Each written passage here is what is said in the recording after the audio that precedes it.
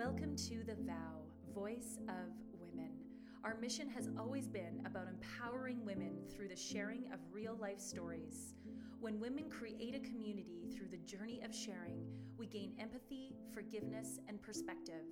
We encourage you to open your heart to receive today's story.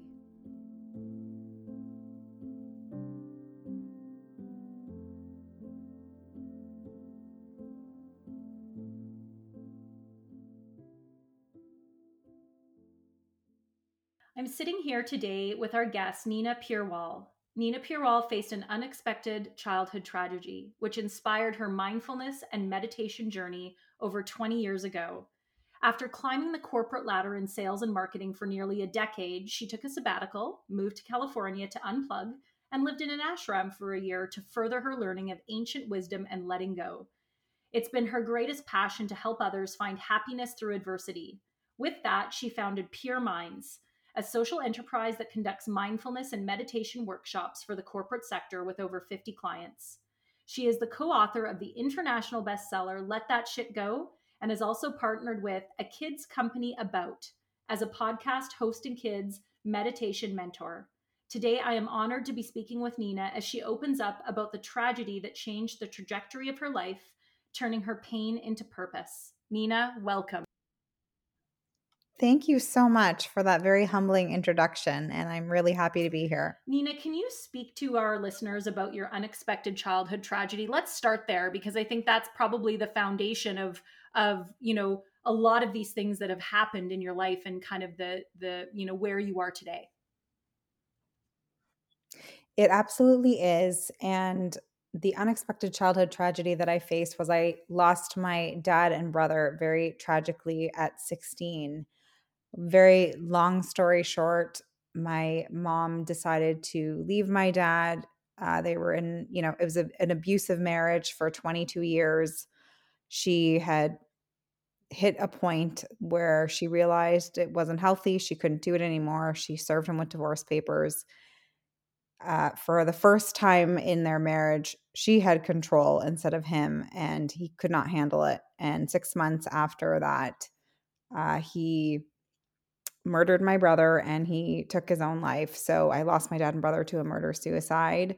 And life has never been the same again. But I have to say that, that incident is really what made me who I am today. I can say that now, 25 years later. But it was heartbreaking and a shock. But as you said, I'm turning my pain into purpose now. So I feel, I can look back now and almost say in a weird way that I'm grateful for it because it, as I said, shaped me into who I am today. And how old was your brother Nina when he passed? So he passed away 6 days before his 11th birthday. So he was 10 years old. And what was it like growing up in your family? And did you recognize that your parents had an abusive marriage?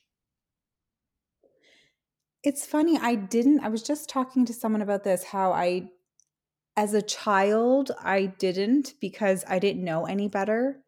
So I remember the first time I went to a friend's house and, her dad came home from work and he kissed her mom and they were laughing and they were holding hands. And I thought, I remember just being so caught off guard thinking, is this what a marriage or parents or partners are supposed to look like? Wow, like So it you wasn't just had until wow. no other reference point. And, in Indian culture, and I know a lot of other cultures, divorce is very taboo. So my mom, tolerated and tolerated and tolerated. And it wasn't until, probably my early teens that suddenly I thought, this isn't right. Nobody deserves to be treated like this. So at that point, I realized it wasn't a healthy relationship, but it took me a long time because you don't know what you don't know, especially as a child. You kind of just get molded into your environment and you don't know any different. Mm-hmm.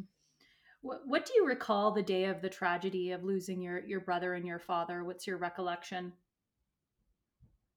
Oh, I remember that day like it was yesterday. I can tell you what I was wearing. I can tell you what I ate for dinner. So my brother and I went to school that day. We came home, and at that point, my mom finally convinced my dad to move out.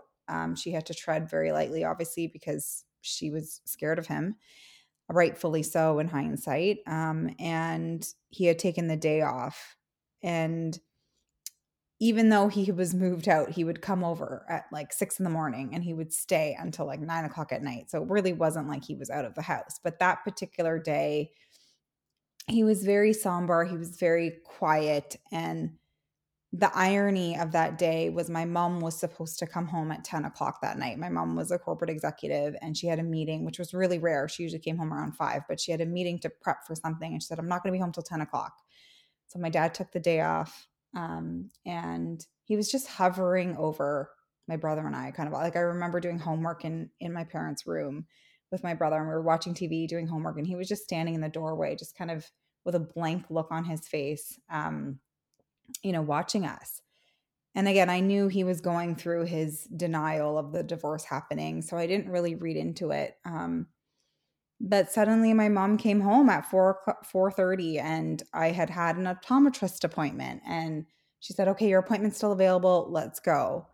Um, and my brother said, can I come with you? And my dad had jumped in and said, no, I'm going to take you to the mall. You can get whatever you want. And so off my mom and I went, and we come back, and I remember I was 16. So I just got my license and I'm trying to open the garage door and I couldn't. And our neighbors were running up to the house, basically saying your house is on fire. And from there it was like police and firefighters and ambulance, and all culminating to everybody at the hospital and finding out that they both didn't make it. So it was a house fire. It was a house fire. I'm gonna trigger warning here. That and you can feel free to edit this out, but my dad basically slit my brother's throat and set the house and himself on fire. Um, yeah, so it was very violent. It was a very violent incident that I just went to trauma therapy last year Wow. to, because I've dealt with a lot of grief and I'm at peace with the grief, but there's still like the trauma of the crime. I saw the crime scene. So it's been a lot. It's been a very long healing journey, and one that I think is just Yeah. ongoing. Wow. I can't imagine what that was like. And like when you reflect on that, did you ever think that your dad could do something like that? No, not in a million years. Even when we came home and we knew the house was on fire, we kept saying, did they leave something in the oven? Were they trying to iron? What was going on? What happened? Even at that point when we knew he was kind of neurotic about my mom leaving. He would make threats to her, like in the 6 months between her serving him divorce papers and the incident, one day he would be doing the dishes, a task he never did, and begging for forgiveness. And the next day he would be like screaming on the top of his lungs, like, you bitch, you're not going to get away with this. I'm going to get you back, just so, but you never ever think that someone's going to do something like that. I think there was ultimate fear there, but you never really think it's going to Yeah. happen till it happens. Yeah. No, wow. And like, how was your mother, post that? Like, how was she? I mean, you're 16, so obviously this is impacting you tremendously. It's impacting your mother in a different way because it's her husband and her son versus, Mhm. sister, you being the sister, so your brother and father. How did she manage her grief? Spirituality. Mm. She really, we were into spirituality before, but after my dad died, she really got into it. Even though she had, a corporate job, she would leave for 3 months and do pilgrimages in India. And she was a very incredibly positive Mhm. person. She didn't dwell a lot on the incident, and she lived her life to the fullest. She finally had freedom because my dad was very controlling. He wouldn't let her go to the mall. He wouldn't let her have friends. He wouldn't let her, he bugged our phone to make sure she wasn't calling anyone. Like, he was very controlling. So after he died, she was like, I'm going to Costa Rica and I'm going to rappel down waterfalls and I'm going to Jasper and I'm going to ATV in the mountains and I'm going to Thailand. She just lived her life. Mm, So I think that freedom, even though it came at the expense of the loss of her son, and that was, I, as a parent now, have no idea how she did that, but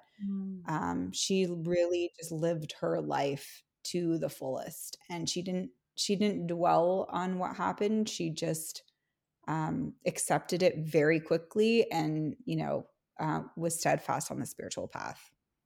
Wow, that I mean, it's remarkable because you had mentioned as a parent, so you're a mom, you have kids, and I'm also a mom, and I like that's a parent's worst nightmare, and not only losing a child but losing your husband, and it sounded like maybe that was you know being in an abusive marriage, probably a lot harder to lose your son than losing your husband, but I just can't Absolutely. imagine losing a child. That would be Yeah, a I mean, I parent's think worst. with my dad to be sorry. Yes, it is. It is the worst. Literally, I think it's the worst type of loss you could go through is to bury your own children. But I think candidly, she was relieved that my dad was gone because he was a monster, really, with her Yeah. for their entire marriage. So I think that was more of a relief. And she Hmm. always said, my brother saved her life, like he sacrificed his life for hers.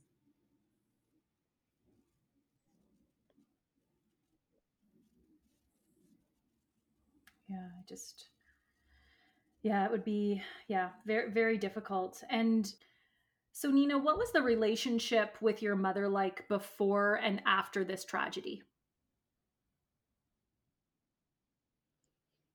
It didn't really change, to be honest. My mom was always a very affectionate, very loving, caring, um, wholesome mother. And, after the incident, obviously we got even closer if that was possible. But, she was my bestie and she always was. And after the incident, that brought us even closer. And I think it gave us the perspective too of just resiliency and life is short, you never know what's going to happen. So she was really my hero and my cheerleader, but she led by example. She really really did live in the moment. Like she had work in perspective, she had life in perspective. So she, if an opportunity came up, she never shied away from pursuing it. She took risks. She lived life. She was very practical. Like she raised me then as a single mom, put me through university and gave us an amazing life.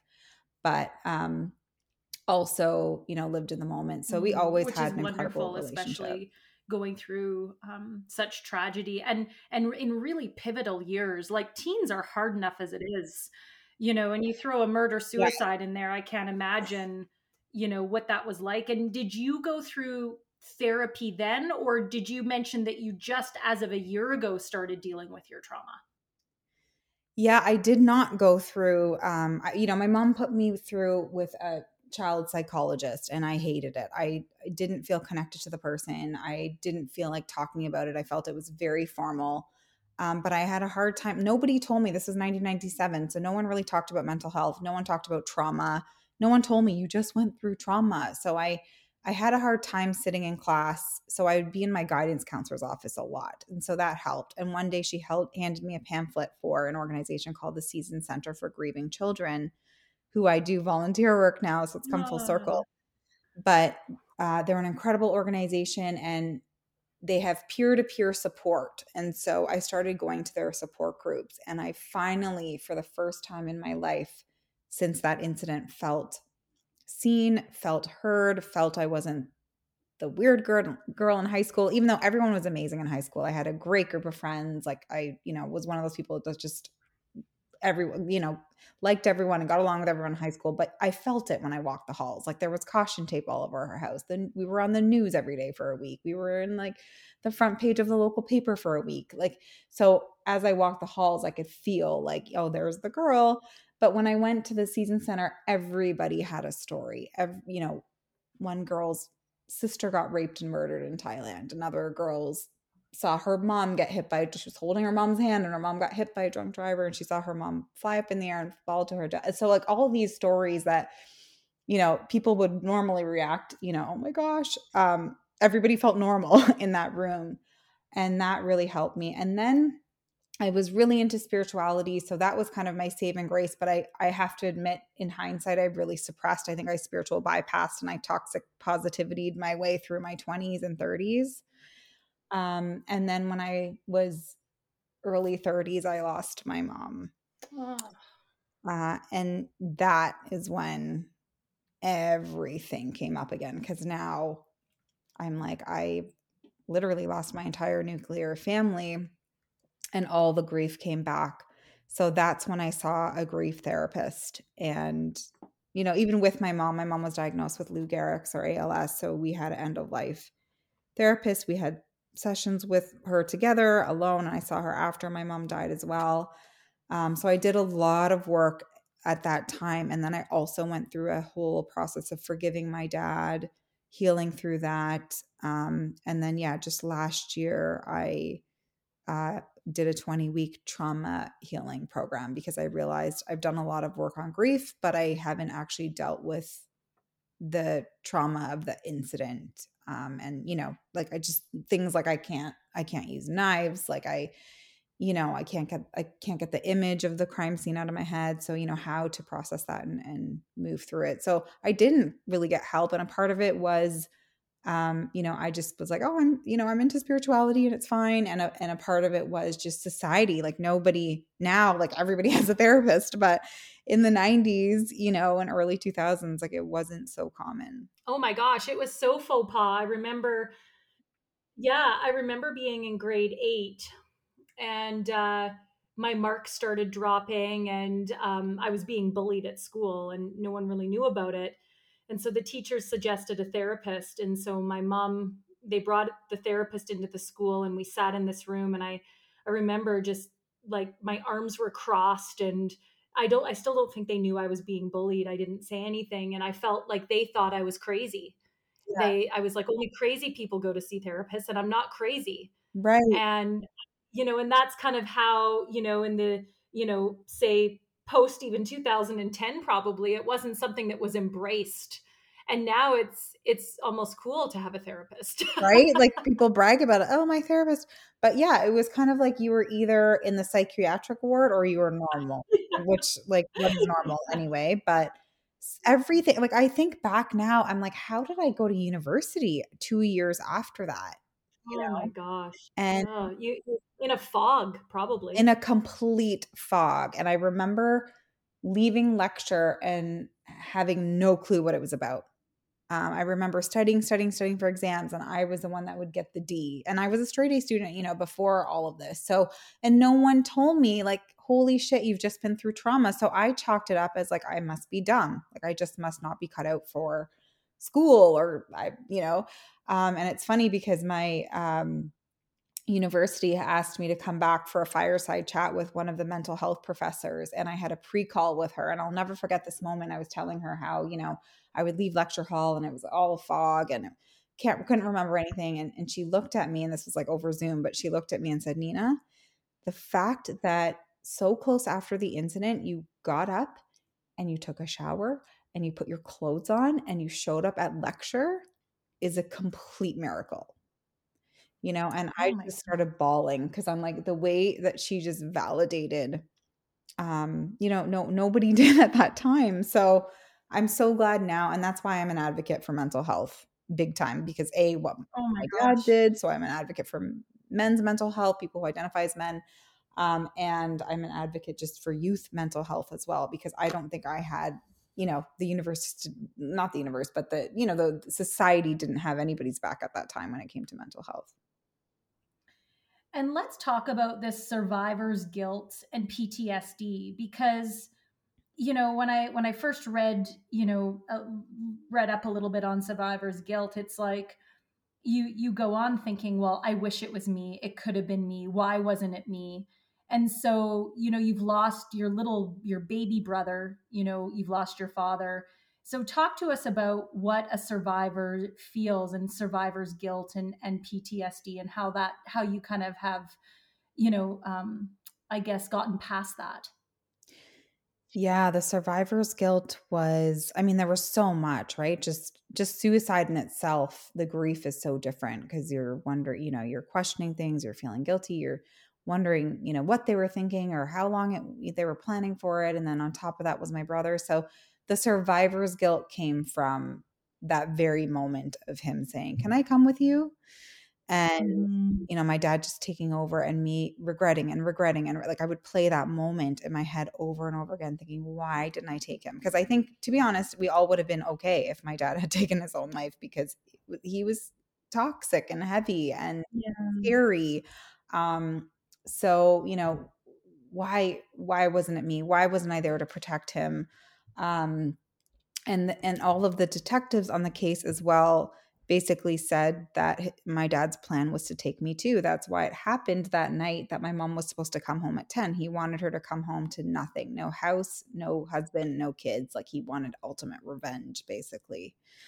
And so, why wasn't it me? Why couldn't it have been me? It should have been me. I should have been the one home. And interestingly enough, there were 4 people that day.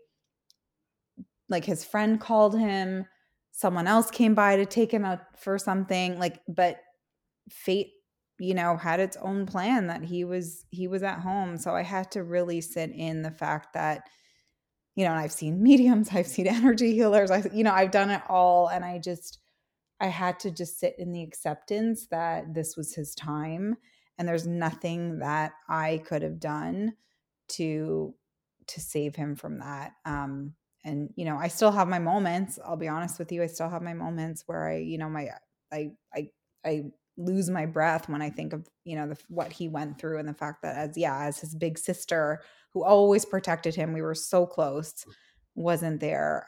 And how violently he went as well. It was a very scary last moments, right? He was chased around the house with a knife.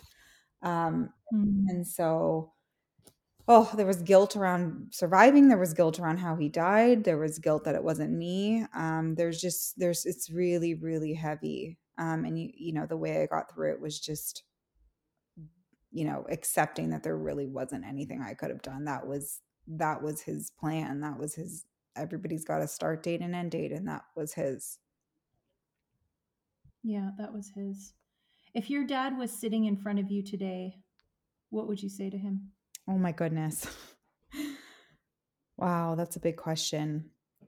So the answer to that question has evolved because obviously in the first, I couldn't even deal with the grief of my brother for 2 years because I was so angry with my dad. So there was a lot of anger. So, you asked me this 20 years ago, 10 years ago, 5 years ago, even maybe, you know, a few years ago, I would have said, get the fuck out of my house. I'm not sure if I'm allowed to swear, but you know, Okay. get out of my face. Like I never want to see you again. Why did you do what you did? How dare you? I had dialogues ready. Oh my gosh, the amount of times I imagined even to be honest doing something to him myself, like Mm-hmm.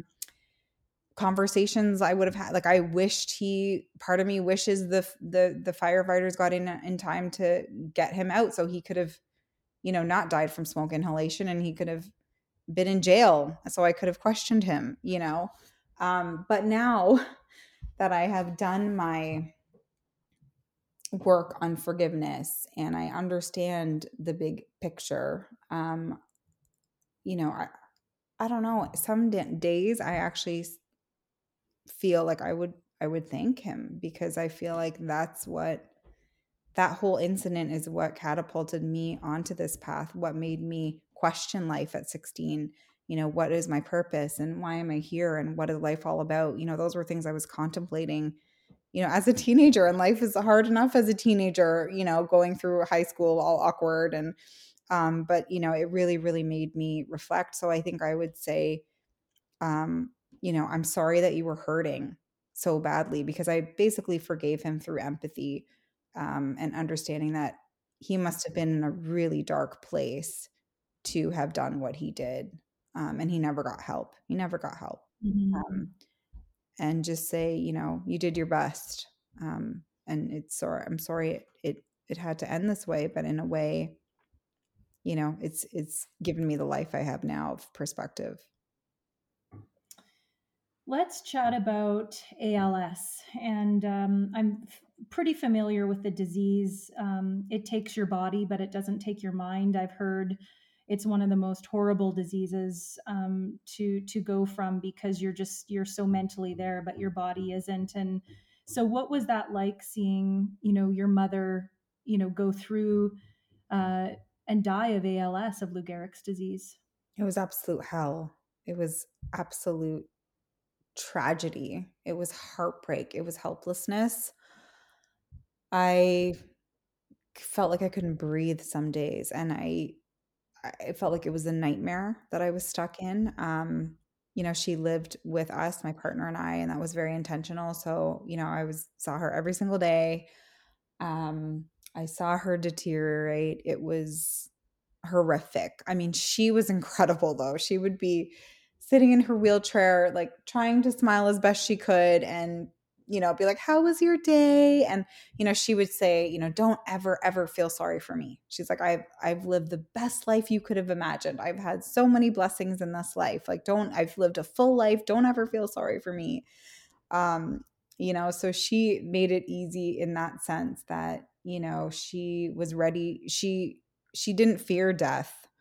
Um, but it was horrible. It was horrible to see such a person of adventure and light and love. And she, on the weekends, she taught spirituality and meditation, and people flocked to her. Like, some of my friends were closer to her than their own moms. Like, people just adored my mom. So to see our house was packed all the time with visitors, and to see her deteriorate though, first she couldn't walk and she was kind of confined to a bed, and then she was still talking and using her hands, and then she couldn't use her hands, and then eventually you can't talk. Eventually, by the end, the only thing she could move was her eyeballs, and we had to spell out every word through blinking and eyeballs. It was awful. um so it was gut wrenching, but what do you yeah, you can't control it. And that's, one of the things I talk about in my book is, like, there's things you can control in life and there's things you can't. So I just tried to enjoy every moment with her. And usually when people get sick, you have more "I love you" conversations, and "this is what you mean to me." And we didn't, because our relationship was always like that. Like, I would It's go, so it was strong. so strong. Like, I would go, like, to get milk, and she would give me the biggest hug and be like, "I love you so much," like, on a regular day. So that was just our relationship. So, I would just sit there and hold her hand, and we would watch a lot of Netflix when she couldn't talk. But it was awful, and it felt very surreal. And I was also pregnant when she died. Um, and Mm. so the tragedy of, like, my partner and I telling her that we're pregnant, and her knowing, like, she's not going to make it to see her grandchild. There was so much. But I was grateful because I was with her at the ashram for a year. So, and she came back and she got diagnosed right after that. So I'm so grateful. That's why I tell people, she had one more year to retire, but she put Wow. that year on hold and went to the ashram, and then, right? So most people are like, "Oh, I'm just gonna retire and then live life." No, no, no, no, no, not her. She's like, "Oh, this opportunity came up. Okay, I'm going, and then I'm gonna work one more year for my 25 years and retire." She was with a bank for 25 years. So I was so grateful that I also made the decision to leave my career and sell my house and take all those financial risks and career risks and family, put family on hold to spend that year with her. Like, how magical that her last year of a healthy self was, studying ancient wisdom in the redwoods with her daughter and son-in-law. What was your mom's first name? Rita. Oh, Rita sounds like a force. I think I would have really enjoyed Rita. And you know what? Like, I mean, I'm very close with my mom, my dad, and but a lot of people aren't close with their parents. And the fact that you had as many years as you did with your mom, 30 years of this beautiful life with a really amazing woman, must just warm your heart. I am grateful. I am so grateful that, okay, maybe the quantity of life got cut short, but the quality of our relationship and what she instilled in me, like what I do today is because of her and for her. Everything I do really is for, she is the one who got me on the spiritual path. She is like, she was like, way back before like yoga, meditation, all, she was like trying to bring a spirituality to the office, and now it's like companies are doing mindfulness and meditation, but ahead of her time. But yeah, I miss her tremendously, but I feel her all the time, but Um, it hasn't been easy. I'm sure you do. She's with you every day, just in a different sense, and she's with you in the spiritual sense. Very much so. I get crazy signs from her. So Oh, I love on to that. those. So you had a very successful career in sales and marketing and then decided to move to California to live in an ashram. So I'm dying to know what it's like to live in an ashram, and I'm sure many of our listeners are as well. This is so foreign to me. I mean, I picture like very eat pray love in India, but you went to California in an ashram. So let us know what that was like and how that changed your life. Oh my gosh, it was incredible, but it was challenging. I was very addicted to work. I was addicted to my Blackberry or Crackberry, as they called it. And so I decided to unplug. I decided to intentionally not have access to internet, not have access to, phones or the outside world. I told my friends, if you want to get a hold of me, write me a letter. And I actually sent and received 150 letters that year, which is incredible, handwritten letters. But it was challenging. We had, we were up at like 5 every day. We had our first class was meditation at 6 o'clock. We had classes all throughout the day. We had 7 o'clock class. We had chanting. We had, monks from all around the world come and teach us. And we had, you know, presentations, and like, it was legit. It was intense, um, but incredible. And what happened that year too is because I had no distractions, which is I think what happened to a lot of people in the pandemic. When you're in isolation, is shit comes up. So outside of all the learning of ancient wisdom, there was also me dealing with stuff I was suppressing. I think I kept myself so busy with my social life and my career that I didn't deal with anything. And so that also was an opportunity to look things in the face. And it was me in the redwoods, so walking around and doing a lot of reflecting. But it was challenging being, like, you couldn't leave the premises. You had to like eat a certain way. We were on a really strict schedule. It was 7 days a week. A lot of rigor, but just so rich in knowledge and wisdom and everything we learned. I'm so incredibly grateful for. And I came back and thought, all of this stuff, even though it's ancient, it's literally 10,000 years old. It's so relevant to today's world and stress and anxiety and everything we're facing, in and out of the workplace. But I wanted to come back and just share it with the world because it was, it blew me away and it changed my life completely. What was the hardest thing for you now that you're out of it, reflecting back, that you couldn't leave the premises? I'm dying to know what the food was like. But what, because I'm a foodie, if someone said you're going to an ashram for a year, I'd be like, okay, great, as long as it's good food. I know. No, they had a cook there, and it was funny because, well, it was Indian food every single day for every single meal, and it was vegetarian, which is fine. But it was funny because in the beginning the cook was putting like cream in the sag, which is, the Indian word for spinach. So he's making this amazing sag, but it had all this like 10% cream in it. So the monks had to be like, stop putting cream in the sag. Everybody's like falling asleep in class. Um, and that was the tastiest thing we had. So yeah, it was a very like bland and, I don't know, very simple food. I think, the hardest thing was not doing what I wanted to do when I wanted to do. Like, I remember coming home, like there was no TV, or so I remember coming home and being like, "Oh, I'm going to get takeout and I'm going to just turn on the TV and I'm going to call a friend." Like, it was, there was a lot of discipline, so that was very challenging. And there were some classes that we didn't like so much that were, about chanting, or like we had to learn Sanskrit. There was a lot. So some of the classes too, it's like we didn't have a choice, we had to go to them. So I always say it was the most liberating thing I've ever done, but also the most challenging.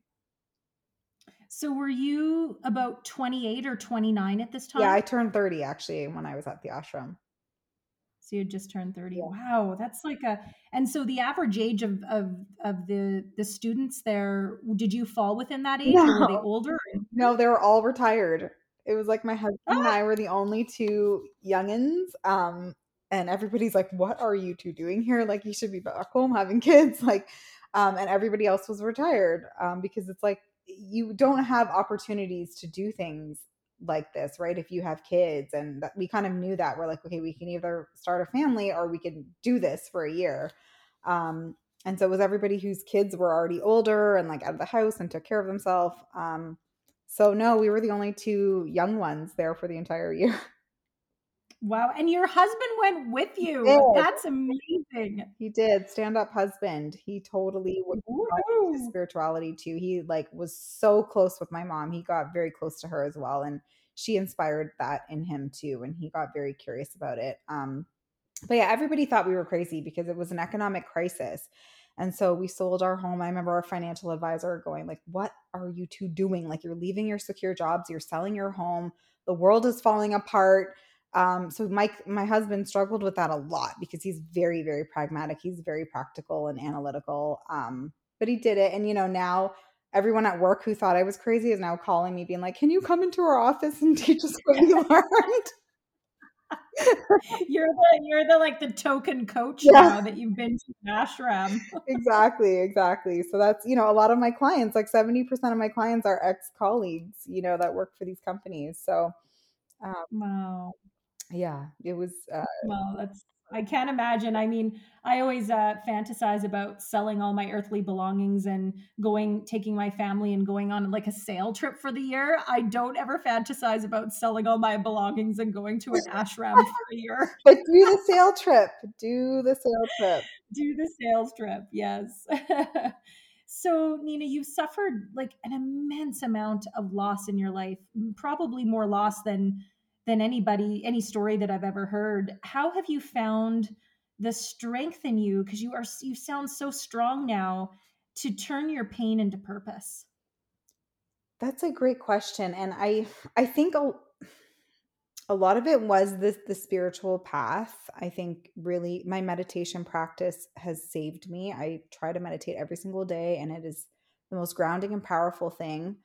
Um, because you realize, the impermanence of life and how quickly it can go. So you become really grateful. Like and also knowing my dad wanted to take my life. So the fact that I'm miraculously my mom's meeting got canceled and I'm here today, like just sitting in the gratitude of being alive. And I remember having a very defining moment when I was at the season center because I'd say, half the members were going down a really dark hole of addiction and, like quitting school. And I totally understand that because I was on the brink of that path too.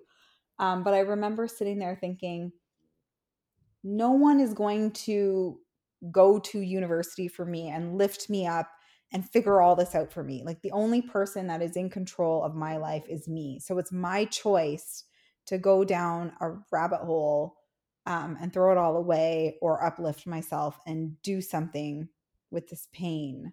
And I can't, it wasn't like a light switch and suddenly I was like, oh, and everything was all good. But I kind of made a commitment to myself that I'm going to, you know, I'm going to continue living and I'm going to enjoy life and I'm going to, never take anything for granted. And so I think it was kind of sitting in all of that, that, you know, has made me, where I am today. Mind you, when my mom was diagnosed, I felt like I started back at ground zero. I was like, Oh my I gosh, can't. yeah. Yeah, That would especially because of the relationship you had with your mom and she was really the only surviving person that really understood your loss and your exactly. this tragedy, and there was probably some comfort in that you weren't in this alone.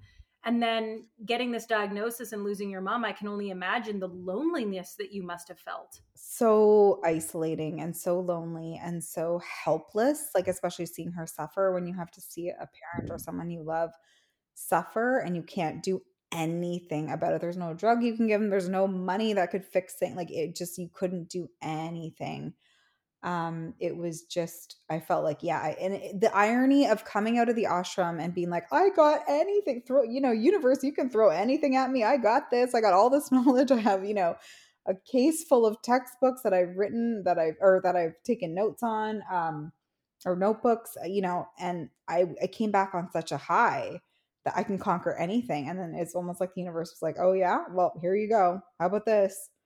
Um, Yeah. and it was just gut wrenching. And that's why I really started my grief healing journey then when I hit that, Mhm. yeah, I don't, she was my last standing family member. And it's hard, right? Because it's like your siblings and your parents are the ones that, when you get together at Christmas and you, oh my gosh, remember when we used to do this or when you were sick, blah, blah, Yes. blah. Like when I had my daughter, because my mom went, as she was dying, she's like, do you have any questions for me? Like, and I would always be like, no, like, I just want to sit here and hold your hand. But then after I had my daughter, I was like, oh my God, did she breastfeed me? And like, for how long? And all this Yeah. history just like gone. And I Gone. can't ask anyone. Like, I just, so it was very tough. It was very tough. Mhm.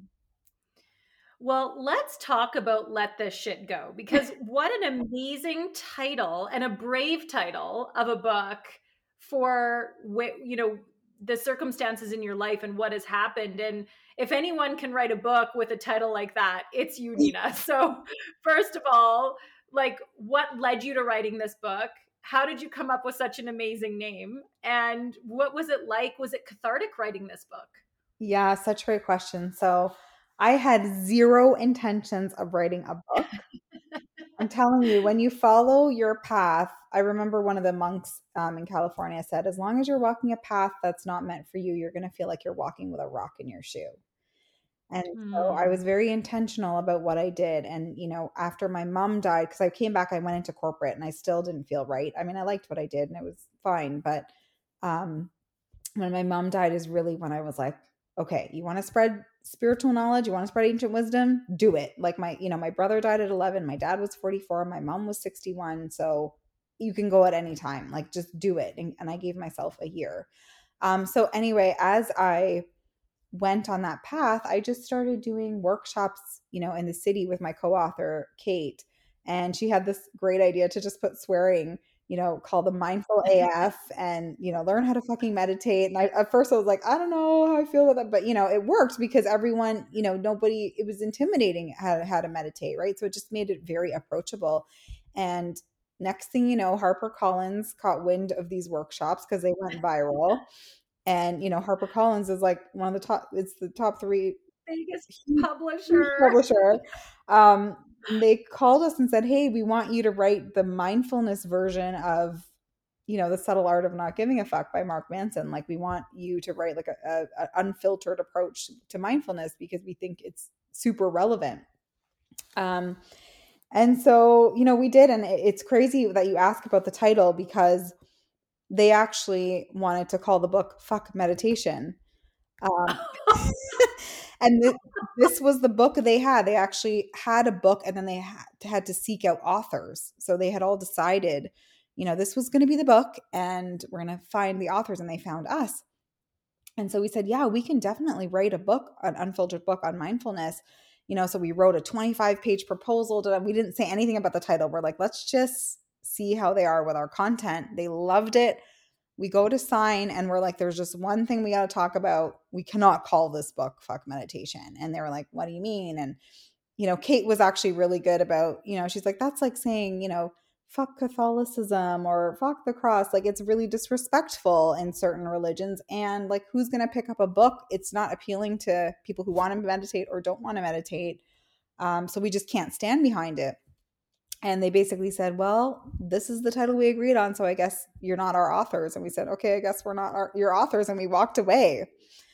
Um, and in the proposal, we had to write the 120 tips. We had to write the headings of them. And one of them was let that shit go. And then a week later, they came back to us. They said, actually, we loved your proposal. You are our authors. Like, are you okay if we call it let that shit go? And we were like, done, done, done, done. Oh, that's actually a really amazing story because they obviously valued, your proposal and your writing and your story enough for them to change, willing to change the title. And I do agree. Like, I mean, I grew up in a very strict Christian conservative home. Practicing my religion and my faith is still very important to me. And I think that word, especially up against meditation, would have probably affected a lot of people in wanting to read it. Exactly. Um, Like, who's gonna pick up? I totally agree. So what great feedback, and I'm so happy HarperCollins took that into consideration, because let that shit go. It still has some punch to it, but I don't think you have to really worry about offending anybody. Exactly. It felt fun. It felt relatable. It felt like what a lot of people wanted to do. So we were so happy. And one of the things we talked about in our book, one of the chapters is authenticity. So we're like, if we're preaching this, but we're not being authentic to this process, then we're not living up to what we're preaching. So that was one thing we Mm. wanted to really advocate for, and to the point where we were willing to walk away. But yeah, I had no intentions of writing a book, and I speak to high school students as well, and I always tell them, I'm a best-selling author who failed high school English, so never give up. Oh, I love that. Obviously it was after the incident and I couldn't focus in school and all that. But I never in a million years had intentions to write a book. So it's just funny that when you make room for stuff and when you heal, the universe will make room for the good. Amen. Amen to that. And was that what was that process like? So was it cathartic? Did it help your healing? Had you already gone through a lot of healing? Like, what was that like for you? Yeah, like the timing was impeccable because I had just gone through the process of forgiving my dad, going through all of that grief therapy, losing my mom. So I had done so much reflecting. I had having my daughter. So it was absolutely a cathartic process. The crazy thing is, they gave us 9 weeks to write the book. What? 9 weeks? 9 weeks. We had to submit a chapter each week because they asked us in March and they wanted it launched for January. So they're like, we need you to write it in 9 weeks, and then we have 4 months of editing. Um, Oh my gosh, my mouth is still it, like draped it was open. I can't absolutely crazy. imagine. It was crazy. And at first we are like, how the heck are we going to do this? But at the same time, it was almost a blessing because we didn't overthink anything. I think a lot of people Yeah, who that's go out to true. write books or self-publish, they're working up for years because they're like, well, I don't know about this. But we didn't have that choice. And it's literally, my soul and Kate's on paper, because all the lessons culminating of the last, how old was I when I wrote the book? 30 something, 35 years are in the book, and they asked us to do a sequel, and we're Mhm. like, we gave you everything. We can't, like, can't write a sequel in 9 weeks. Like, that was everything. And so, it was very cathartic writing, and it was crazy. I'll tell you this cool story about, when I was talking about signs. So I had a candle from my mom's funeral, a big fat orange candle. And, every time I would write, I lit that candle and I would kind of say a little prayer to her and the universe. And I would just say, just use me as a vessel and write through me, because I would literally be writing paragraphs and I'm like, who wrote this? Like, I don't feel, and, I would never write without lighting that candle. And the very last paragraph I wrote, so the last paragraph's meditation, I was literally writing the last paragraph and the candle goes out. Oh my gosh. So Wow, I just got shivers. it incredible, right? So I feel like it was a labor of love, but also one where Kate and I really tried to be plugged in and um, share just like truths of what everybody is going through, and kind of, Oprah talks about this a lot, just like use myself as a vessel to spread knowledge kind of thing. And you're doing that, Nina, like daily, not only with your book, but with your partnership with a kids company about. And you're definitely that vessel. You've taken your loss and you've become a vessel for helping other people, which leads me to my next question. What advice could you give someone who's currently experiencing loss in their life? Because I feel like loss today is just so prevalent. Like, I don't know if it's because I'm an adult and I'm aware of more people's loss. I don't know if more people are dying, but maybe it's my age. I'm also in my early 40s, and Yeah. So, what advice can you give? The best advice I could give around going through loss is to honor it all every single step of the way, to not judge your grief, to, because it's like everything gets thrown at you, oh, the 5 stages of grief, and, and I don't, I think, okay, you experience those things, but it's not chronological, and everybody's grief is different, and honor the emotions. Like, don't be in a Hmm. rush to you never get over the loss of someone. You just learn to deal with a new normal life without them. So don't put your pressure on, I have to get over this, or I have to, why am I still so upset? It's been 10 years, or like, why can't I focus? Honor everything. If you've gone through trauma, acknowledge that affects the brain. You're not going to be as sharp. You're going to be foggy. If you want to cry every day for the next year, um, do that. Honor it all. Be very gentle and compassionate with yourself, and know that everybody's journey is different, and it's okay to sit in whatever space you're sitting, and to also get the help you need. So get that grief therapist, get a counselor, talk to people, do peer-to-peer support. Again, whatever, a lot of people, when my mom got diagnosed, were like, go to the ALS society and do, some groups. And I'm like, I don't want to, because everybody else, people are going to be there with their dads, and that's going to trigger me, or with their siblings. And, so that didn't feel right to me. So again, lean in and go through healing that feels right for you without judgment, and just honor every moment of the pain and the sorrow, but also like the realizations and the learnings, to just be present with it. And I think too, like, to know that there is life for you after you experience loss, because I think, whether you've lost a child or a brother, or a parent, like, some people go to that dark place about, I don't want to live anymore.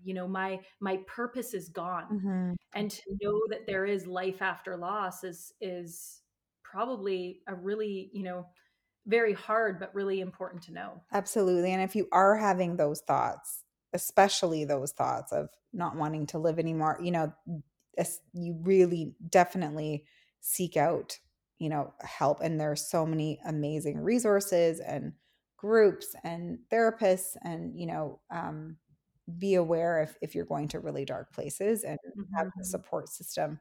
And also, like, there's the professional support system, but the personal support system, have that person that can hold space for you, let you cry it Mhm. out, and, know who unconditionally loves you and will hold you through this path. Mhm.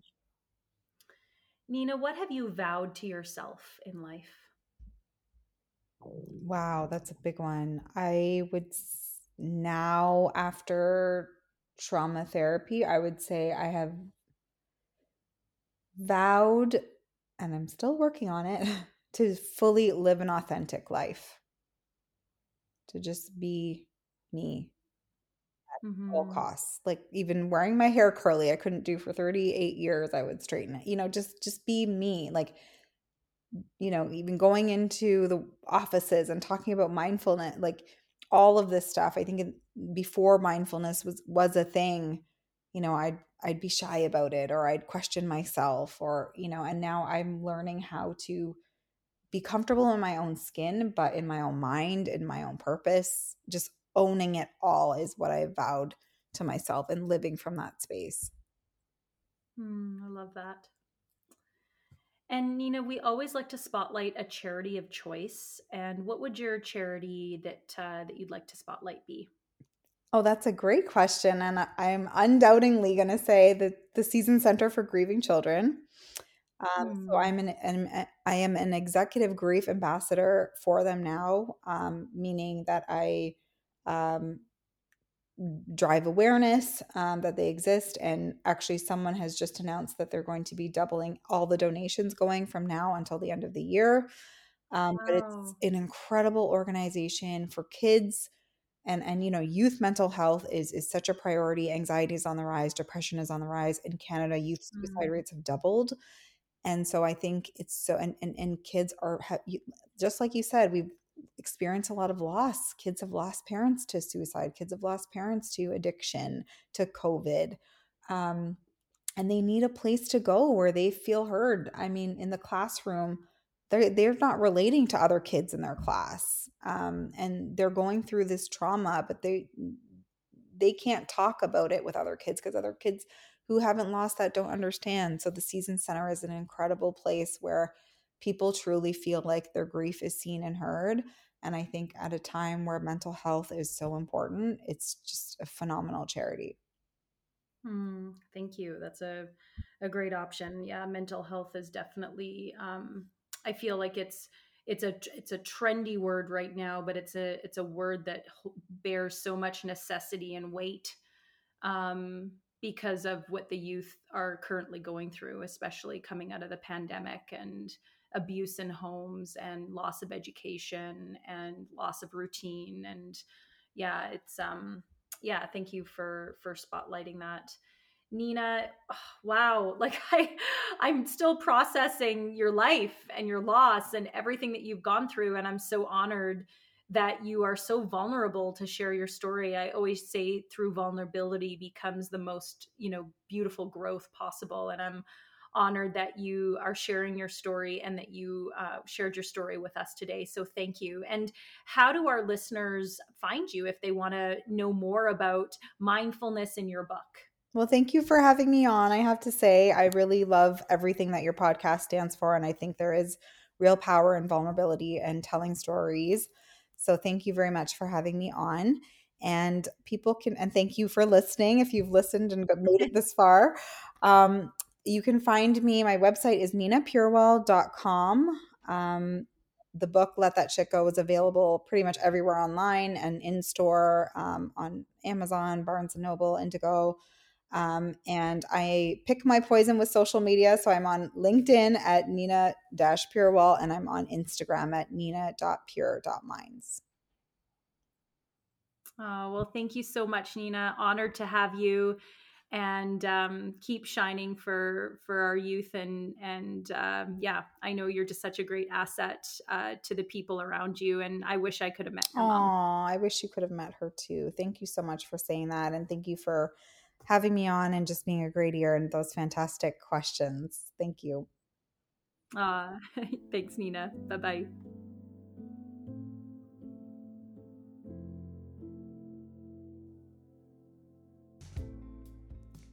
Thank you for listening to The Vow, Voice of Women. We hope that this episode has inspired you.